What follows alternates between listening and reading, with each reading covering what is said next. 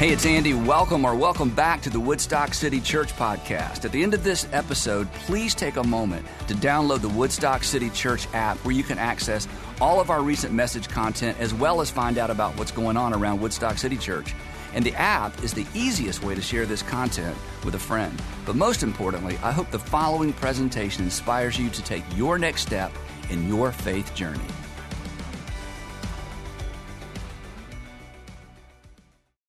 So today, I'd like to begin with a ridiculous question. It's ridiculous because I already know the answer. It's kind of rhetorical, so you don't need to answer out loud or raise your hand. But to just get us all on the same page, and I know the answer. But have you ever lost your way on your way somewhere? Yes, we all have. Sandra's here. She would tell you that sometimes I because usually we lose our way on our way somewhere that we've never been before. But she would tell you that oftentimes I lose my way on my way to places I've been multiple times before. Maybe you can relate to that. Now, we don't usually lose our way much anymore driving because there's not much excuse because of GPS and our phones and everything. But there continue to be places where you can lose your way. Hiking, if you ever hike. In fact, if you hike a lot, you don't lose your way. But if you don't hike a lot and you decide you're going to hike, and one of the most terrifying things in the world is to lose your way hiking. I've done that as well. Parking garages. You can lose your way in a parking garage. So a lot of you do what I do, and I'm not too embarrassed to tell you. I get my phone out and I take a picture of level 4, section whatever. It's red. Here's a picture of the car next. Because it's easy to get lost in a parking garage. And if you've lost your way in like a big parking garage, it can be terrifying. Or for those of you who go on cruise ships, your first 2 or 3 cruises, you realize, you better figure this out quick because you can get lost on a cruise ship. You are sure you're headed to the dining room, and you end up in the casino. And then you miss dinner. Anyway, or you have to go to the midnight buffet, walking around in a new city. And then maybe one of the most unusual ones for me, and maybe you've never had this experience, but years ago, I went to a conference with my dad to a Gaylord hotel. Okay, it's like a city under a roof, and I was confused the entire time I was there. I was lost in a hotel. So anyway, the point is we've all had that experience, and we'll continue to have that experience. But here's the interesting thing about all that. The interesting thing is we never know the precise moment when it happens, when we've crossed over or crossed the line from I know the way to lost my way. You don't know exactly when you're lost. You don't know exactly when you go from not lost to lost. And whether it's a parking garage or hiking or whatever it might be, the truth is, by the time we realize we've lost our way, we've been lost for quite some time, right? And this is when generally men just start driving faster. If we're driving, there's something in our brains because most guys know, and guys, you can relate to this is certainly me, there is a direct correlation between our speed and our sense of direction. This is not true for you. Faster makes us smarter. Is this not what we believe? No, anyway. And you can guess where I'm going with this. What's true of losing our way when we're going to a physical location? What's true of losing our way on our way to a physical location is true of losing our way in life. Specifically, we're lost before we know it. We're lost before we know we're lost. And when I say losing your way in life, I mean like your entire way with every part of your life, or maybe losing your way in one area of life. You're lost before you know it. Your marriage is kind of lost before you realize it. It's been lost, you just didn't know it. She didn't know it. He didn't know it, but suddenly it dawns on you, this is not going well. This can be true of any area of life. You realize we're living in the wrong direction, assuming it's the right direction. And you don't know it at the time. Your foot's on the gas, smile on your face, you're playing the music loud. And moving away from the life that you want, moving away from the relationship you want, moving in the opposite direction of what you ultimately want. And while it's happening, because you don't know what's happening, while it's happening and I don't know what's happening, these two things collide, but they can exist, they can coexist. We're both confident and clueless at the same time. Now, you know this is possible because you've met people who are confident and clueless. You watch, in fact, when you were, I didn't know you then, but when you were 16, you were confident and you were clueless, but you had an excuse. Frontal lobe development is a real thing, okay? Before there's frontal lobe development, we were all confident and clueless. But it's not just an adolescent thing, it's an adult thing as well. Because in some area of your life or your life in general, you can actually be moving in the opposite direction you should be moving in and do it with confidence. But you're clueless that's happening because we don't know when we've crossed that line from know the way to not know the way. And here's the other strange thing, and this is where maybe some of you are today, or maybe you're there today. When we begin to suspect that something's off, when we begin to suspect that something's not exactly right, when something that started off as magical isn't magical anymore. In fact, it started off as magical and now it feels a bit medicinal, like this is something I have to do, and then it's something you feel like you can't live without. You used to enjoy it and now you need it. The relationship used to be so easy, and now it's taken so much work. You were absolutely sure he's the right person, sure she was the right person. It was, it was Disney-esque. I mean, it was happily ever after. But now it's getting a little wobbly. There's some friction. He's not, and she's not. And when that happens, when we realize, hey, maybe I've lost my way, you probably wouldn't use that terminology, but at that point you would later. But when you begin to wonder and suspect, you know what we do?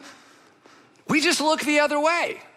And we just move faster. And if we're lucky, even though it doesn't feel like we're lucky at the time, if we're lucky, somebody who loves us comes along and says, they try to warn us. They try to point out the fact that, and it's interesting, they try to point out the fact that things aren't going as well as we think they are, thinking that maybe we don't see what they can see. We're not dialed into what they're dialed into. And when they try to warn us, this is so interesting to me anyway, when they try to warn us, they actually use directional language. They use highway language. They say things like, hey, I don't think you're headed in a good direction. Hey, I don't think the path you're on and that you and your wife or your husband are on, I don't think the path you're on, I don't think the way you're doing family and the way you're disciplining your kids, it's none of my business, but hey, I don't think the path you're on is gonna get you where you wanna go. Or maybe they're super direct. You just need to turn your life around. And our response is, thank you so much for not minding your own business. I'm fine. I mean, how many times have you said that or heard that? No, I'm fine. And you've heard I'm fine from people and you know they're not fine, but they think they're fine. And maybe somebody's told you you're not fine, but you're sure you're fine. Now here's something really fascinating. At least I think this is fascinating. 3,000 years ago, not 2,000 years ago when Jesus was around, 3,000 years ago, King Solomon writes out a statement or dictates a statement that is so fascinating. And one of the reasons it's so fascinating, it obviously was true then, 3,000 years ago, or he wouldn't have said it or he wouldn't have written it. It was true then, and it's so true now. And the reason it's so fascinating to me is, one of the greatest gifts that God has given the human race, that's one of the things that I think is part of his image, is we're able to accumulate knowledge and pass it forward generation after generation. So for thousands of years, the human race has accumulated knowledge, built on that knowledge, built on that knowledge, built on that knowledge, so that I'm talking into a piece of plastic connected to a wire on my belt, and you can hear me, and people all over the world can hear me. I mean, that's amazing, and I don't even know how it works, but I work it, right? Like most of the things that we don't know how they work, but we work them, and if they break, we unplug them and plug them back in, and they work again, right? We don't know how it works. But the point is, we have all this amazing accumulated knowledge. So you would think when it comes to human nature, that human nature would have evolved along with all this extraordinary knowledge that we have. And in some ways it hasn't. We're still the same old girl. We're still the same old boy we used to be. And 3,000 years ago, listen to what King Solomon says. This is amazing because it's true then, it's true now, and it's a bit harsh, but here's what he writes. He says, there is a way which seems right, looks right, feels right in the moment. There is a way that seems right to a man or to a woman or to a high school senior or to newlyweds or to, hey, this is how we think we should raise our children. There's always a way that seems right, that feels right, that makes perfect sense to us. And because it makes perfect sense to us, we choose it, we embrace it, we commit ourselves to it. And we've all done this, every single one of us. We didn't think of it in these terms, but we've all chosen a way. We've chosen a way to live. If you're dating, you've chosen a way to date.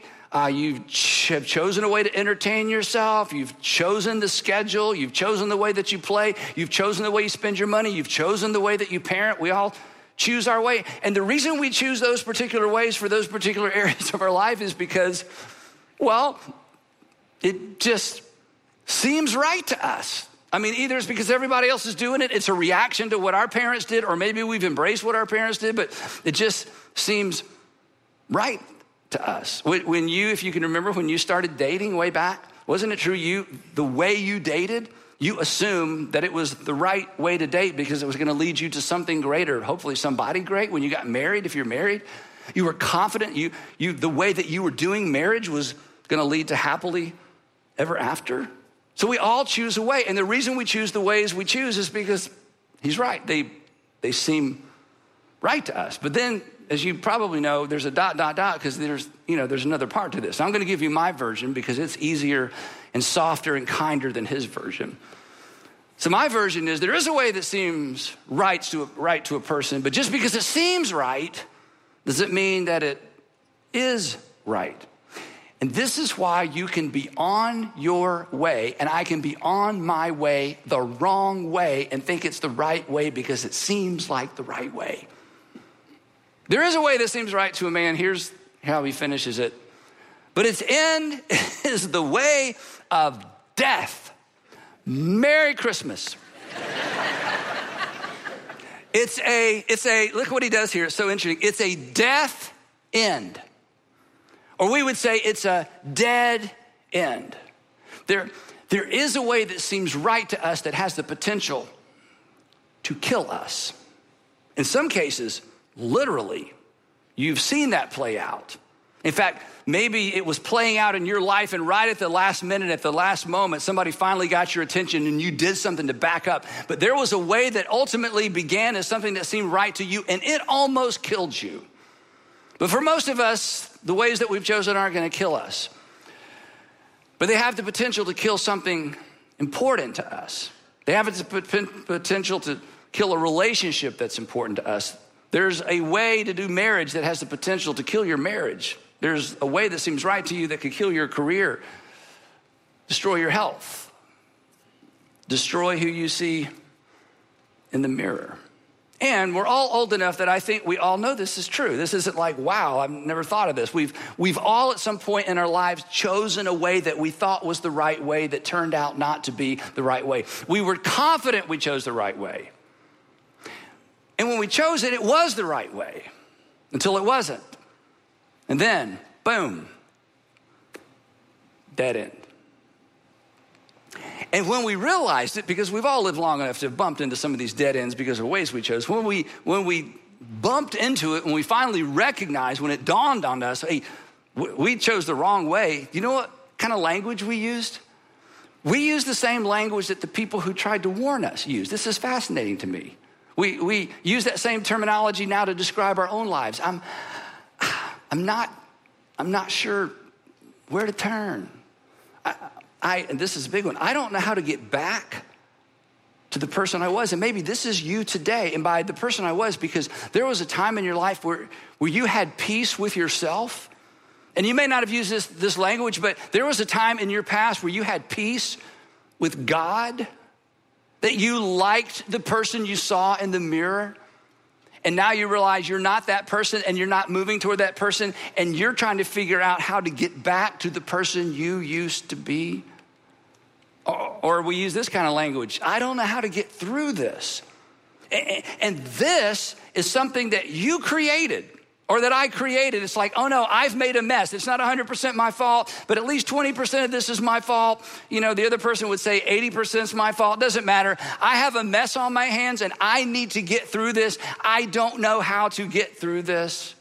I don't know how to get past this, right? I'm not, the language is all the language. I'm not in a good place.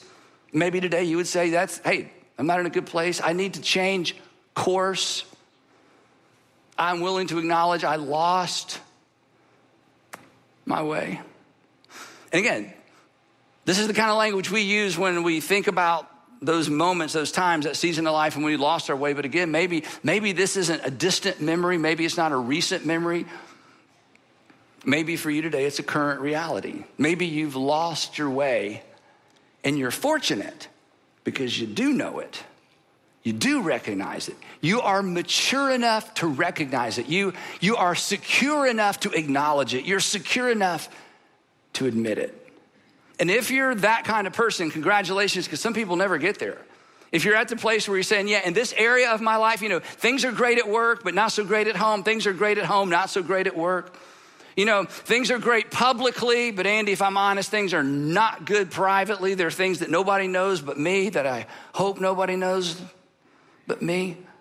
But if you're at the place where you're willing to acknowledge, you know what, even though I'm an adult, even though I should know better, even though it's embarrassing, yeah, Solomon's right. There is a way that seems right to a man, and I chose one of those ways, and as it turns out, it's not the right way, and it is a dead end, and I'm not sure what to do. Congratulations, you've already taken the first step required to turn your life around. You've acknowledged where you are. Because here's a reality for all of us. This isn't a religious thing or a Christian thing. You can't get to where you want to be until you recognize where you are. You can't even begin to move in the direction you need to move until you realize where you are. You cannot get to where you want to be until you recognize where you are. So this is step one, and it's a huge step. And maybe in the next few minutes, or maybe already, you're willing to acknowledge, you know what? I chose a bad way. Now, some folks never get there. You know that. Some folks never get to the point where they're willing to recognize or admit that they chose the wrong way. I think it's really hard for men. It's a pride thing. It's an ego thing. We're supposed to have it all figured out. Everybody's supposed to look up to us and to acknowledge to our wives, or acknowledge to a fiance, to acknowledge to our kids. Dad chose a wrong way. It's hard. So a lot of men never do it. They never slow down long enough to look in the mirror. They never slow down long enough to listen to what people are saying. They refuse to admit that they chose a dead-end way, so they just stay lost. And people who are lost, chose the wrong way, you know what they do? They blame everybody else because of their problems. It's not working. They're not happy. It's not working out. It's not getting better. And if it's not working out and it's not getting any better, then somebody's to blame. And it's very difficult to look in the mirror and say, there's the person that's to blame. So they just stay lost. They blame everybody else and everything. If you're a person who, no, I'm kind of meddling. If you're a person, every once in a while, somebody who's close to you says, you're never wrong, and your first thought is, correct? I'm never wrong. You've chosen a way that is a dead end, and you don't know it. But the people who love you know it. They can see what you can't see or what you refuse to see, and they are praying for you. And the reason they're praying for you, well, Solomon said it. They're praying for you because there is a way that it seems right. That's why we choose it. It seems right. It feels right. But its end, well, it's a dead end. Now, the question that some of you are asking right now, I hope you're asking, is, Andy, what in the world does any of this have to do with Christmas? We are depressed, okay? You've dredged up all this stuff from my past, or I'm having a hard time not elbowing her or elbowing him. I'm thinking about my kids. I'm thinking, and the thing is, this whole thing of choosing the right way and the wrong way, it has everything to do with Christmas. Because here's the thing, look up here. When we think of trying to figure our way forward or our way back, or trying to find the way or figure out the right way, we think in terms of decisions we need to make. We think in terms of habits we need to break. We think in terms of information we need to get, advice we need to get, goals we need to set, habits to begin, and all of that's good and all of that's necessary. But here's the good news of Christmas. At Christmas, we're presented with another way. We're presented with a person who claimed, this is amazing. At Christmas, we're introduced to someone who not only claimed to know the way we should live, but claimed to be the way we should live. He claimed to be the way forward. Now, I want to read a couple of verses. And for many of you, these are familiar verses. And I know I say this every once in a while, and sometimes I get in trouble for saying this, but y'all are mature. You understand what I'm saying when I say what I'm about to say. When I read these these sentences to you. For just a moment, if we could, I don't want you to hear me reading the Bible to you. I want you to hear me expressing the thoughts of a real person who had a real, genuine experience with Jesus of Nazareth. That John, who spent 3 or 3.5 years walking and talking with Jesus of Nazareth, not storybook character, historical character. John's an older man now, and he's probably dictating this, not writing it himself. And he's trying to put into words, what it was like to be with someone that he was convinced was God in a body. And so you can imagine maybe 4 or 5 times he's like, no, that's not it. Don't write that. No, that's not exactly right. And he's trying to take all of this up here and put it into words for people who never saw Jesus, which is us. But he doesn't want to dumb it down too much. He doesn't want to shrink it down too much. It's too big to do this. And so here's what he comes up with. So can you picture it? An older man. He's probably, close to the end of his life. Most of his friends are dead. Peter's dead. The Apostle Paul is dead. He doesn't know where the rest of them are. He's been arrested. He's in some ways, he's an outlaw, but maybe by this time he's in prison. We don't know exactly when he wrote this. And he finally gets it right. He says, okay, I think I got it. Write this down. The Logos, the Word, the everything we've been taught, everything we'd imagined became a person. And he camped out with us. He pitched his tent with us. He made his dwelling among us. Let me try to describe it this way. Have you ever met someone who's famous or semi-famous, somebody you'd read about or heard about or people knew about, and then you met them? Maybe they just signed a book, or maybe you just saw them somewhere and you introduced yourself or interrupted their dinner, and or somehow you just had a quick little encounter with them. For the rest of your life, isn't this true? For the rest of your life, whenever that person's name comes up, hey, did you hear what so-and-so said? Did you hear so-and-so starring in? Did you know so-and-so had a new book? You can't help yourself. What do you say? Oh, I met them. And you say it like your best friends. Oh, I know, I met him. I met her. She signed your book. Yeah, but I felt like there was a thing between us. Like I felt, she knows me. If I see her, she'd right. There's just like when you are in the presence of somebody that you heard about or read about, it's so personal for you. Well, this is John. This is Matthew. This is Peter. And here's what John is trying to describe to us. He's like, look, I know your whole life. You've heard of God, and as a Jewish boy, we read Torah and we heard the stories of our ancestors and all the great things that God did for our people. But all of that out there somewhere, all those explanations, all that information, all that invisible, immaterial, John says, I don't know any other way to put it. He showed up in person. And we, not we, him, we, and his guys. And we have literally seen his glory. The glory of the one and the only Son. In other words, we've got to slow down. Guys, he's writing, he wants them to understand this. He wants us to understand this. We camped with him. We ate with him. We searched for firewood with him. We repaired our sandals together.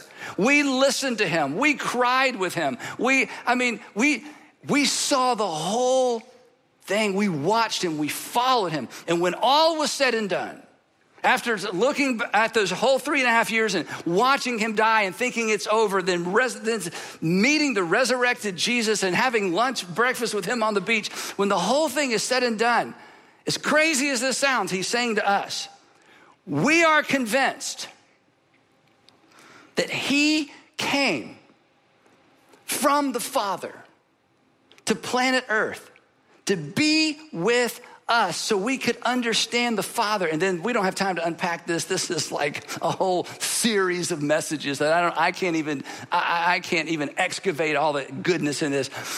And this Jesus who came from the Father is full of grace and truth. See, we think in terms of the balance of grace and truth. Got to have grace, got to have truth. He says, no, that's wrong. See, that's how we think, because we have like the truth church where you're very dogmatic. Here's truth, truth, truth. It's like, oh, I need a little grace. Run over here to the grace church. Grace, grace, grace. We just love you. Everything's fine. A little permissive. Need to go back over to the truth church. And John is like, no. He's 100% all of it. He never dumbs down the truth, and he never dials down the grace. And when you're in the presence of Jesus, you're aware of your sin and you're aware of the love of God at the same time. It's overwhelming because he's full of grace and he's full of truth. And all I'm saying is this. The Father in some ways showed up in a body and revealed himself to us. This is why, sorry to go on and on and on. This is why many of the things that Jesus said, we wrestle with and they understood. Because when you spend time, that much time with someone, you understand the nuance. You understand the implications. You understand when they say this that they're referring back to, and there's context for all of that. And so in one of the most famous pieces of narrative from the life of Jesus, Jesus makes a statement we have all heard 1,000 times. And we have a hard time wrapping our minds around. But John didn't. John records it. Matthew didn't. Peter didn't. Because they were in the presence of God in a body, God who would come to earth to dwell with us. So on the night of his arrest, a conversation we talk about all the time, Jesus lets them know, I'm leaving. And they're like, oh, no, you can't leave. If you leave, we're in trouble. You're our security blanket. He's like, no, I'm leaving. And they're like, well, where are you going? And Jesus is like, you know where I'm going? They're like, we don't know where you're going. You do know where I'm going. We don't know. Oh, yeah, and you know how to get there. What do you mean we know how to get there? We don't even know where you're going. So how could we possibly know the way to get there? And finally, they just can't get it. They go back and forth and back and forth and back and forth. And Jesus smiles and he says, look, you know the way. You know the way. And Thomas finally says, Lord, no, we don't know where you're going. So how could we possibly know the way? You're saying we know the way to where you're going. We don't know where you're going. This doesn't make any sense. And then Jesus smiles and he leverages this question to make a broader point that they understand that I think sometimes we miss. Friends, he says, you do know the way. And he smiles. I think he smiles. Friends, you do know the way. You're looking at it. You're talking to it. You just spent 3 years, back and forth from Judea to Galilee to the river Jordan. I mean, come on. You know the way. You're in the presence of the way. You've been camping with the way. Come on. After all this time, Thomas, you're still asking, show us the way? You know by now. Come on, guys. Here it is. Famous verse alert. I am the way. So here's where we get lost. When we've lost our way as parents, in our marriage, with our career, with just our life in general, do you know what we want? We want a fix. We want a plan. Give me a plan. We want a list. We want a self-help book. So we all do this. So you just Google it and there's 50 million resources, to help you. And your Heavenly Father has offered you something so much better, and me something so much better. Do you know what he's offered us? He's offered us himself. He sent himself. He became one of us to show all of us the way back. The way back to that place in your life you used to be where you were at peace with yourself and you were at peace with God, and you're thinking, I'll never get back there. And Jesus says, I am the way back, the way through the mess you have made. You're at the point where you're transparent and honest enough and secure enough and mature enough to go, okay, I'm not just part of the problem. I'm a big part of the problem. But you know what? Okay, it's a mess. And I don't know if there is a way through this. And Jesus would say to you, they understood this. He's like, I am the way through this. And I'm the way forward to the life that you dreamed of, that you undermined yourself because you saw a way that seemed right to you. and you bought it. And here's the great news. His way, this way, we talk about it all the time. It requires a different starting point. We don't start with Google.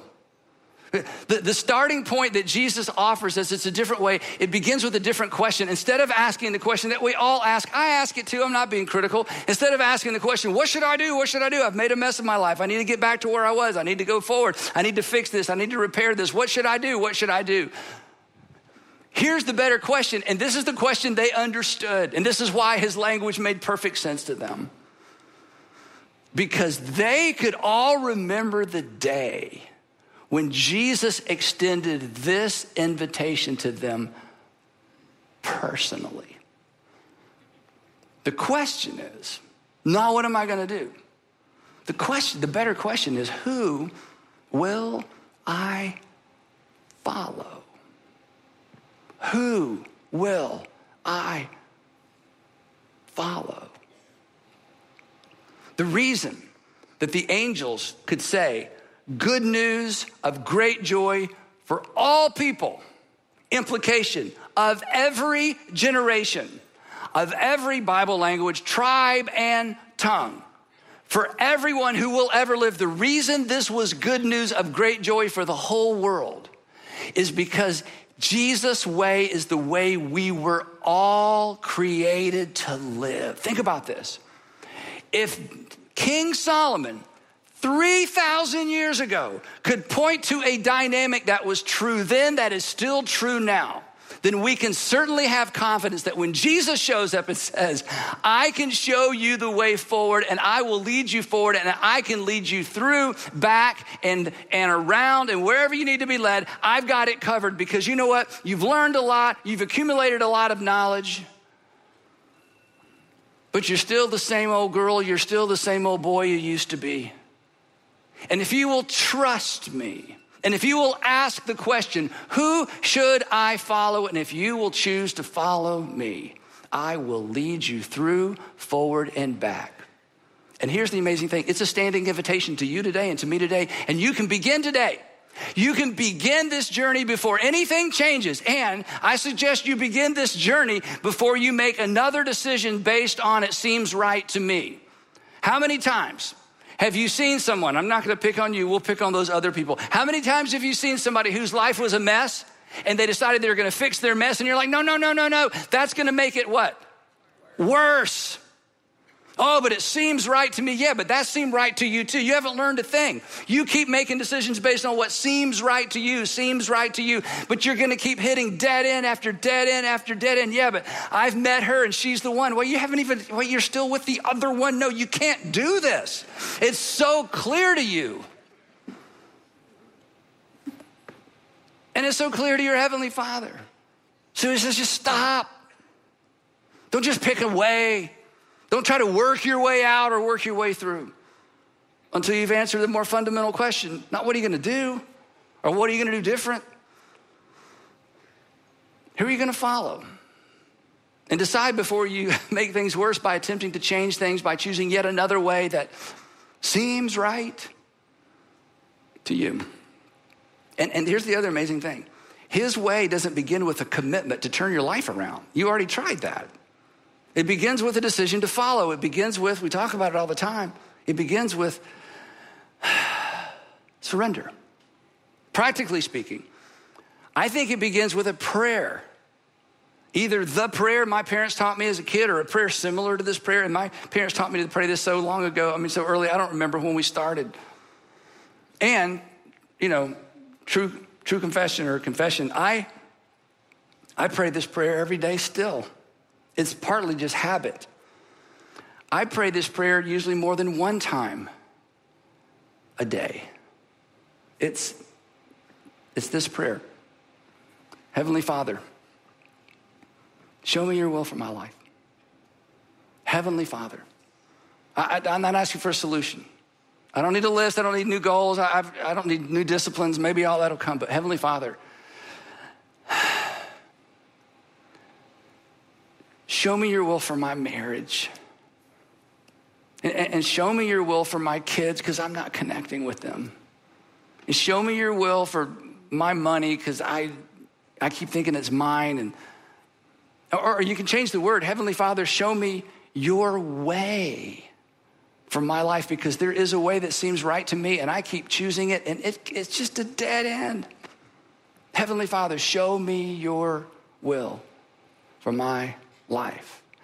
I've tried the way that seemed right to me. Show me your way. Look up here, we're almost done. At Christmas, we celebrate God becoming one of us to show us the way forward, to show us the ways of the Father. How many times have I told you, I'm going to keep telling you, if you want to know what God is like, you just follow Jesus through the Gospels. Let me put it a different way. If you want to know what your Creator is like, who created you, who knows what you're created for and knows how you work best, you follow Jesus through the Gospels.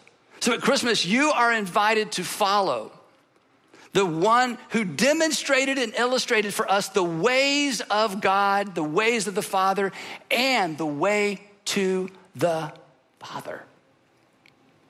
Because God became flesh and he dwelt and lived in history among us. And that's what makes the Christmas story astounding, unpredictable.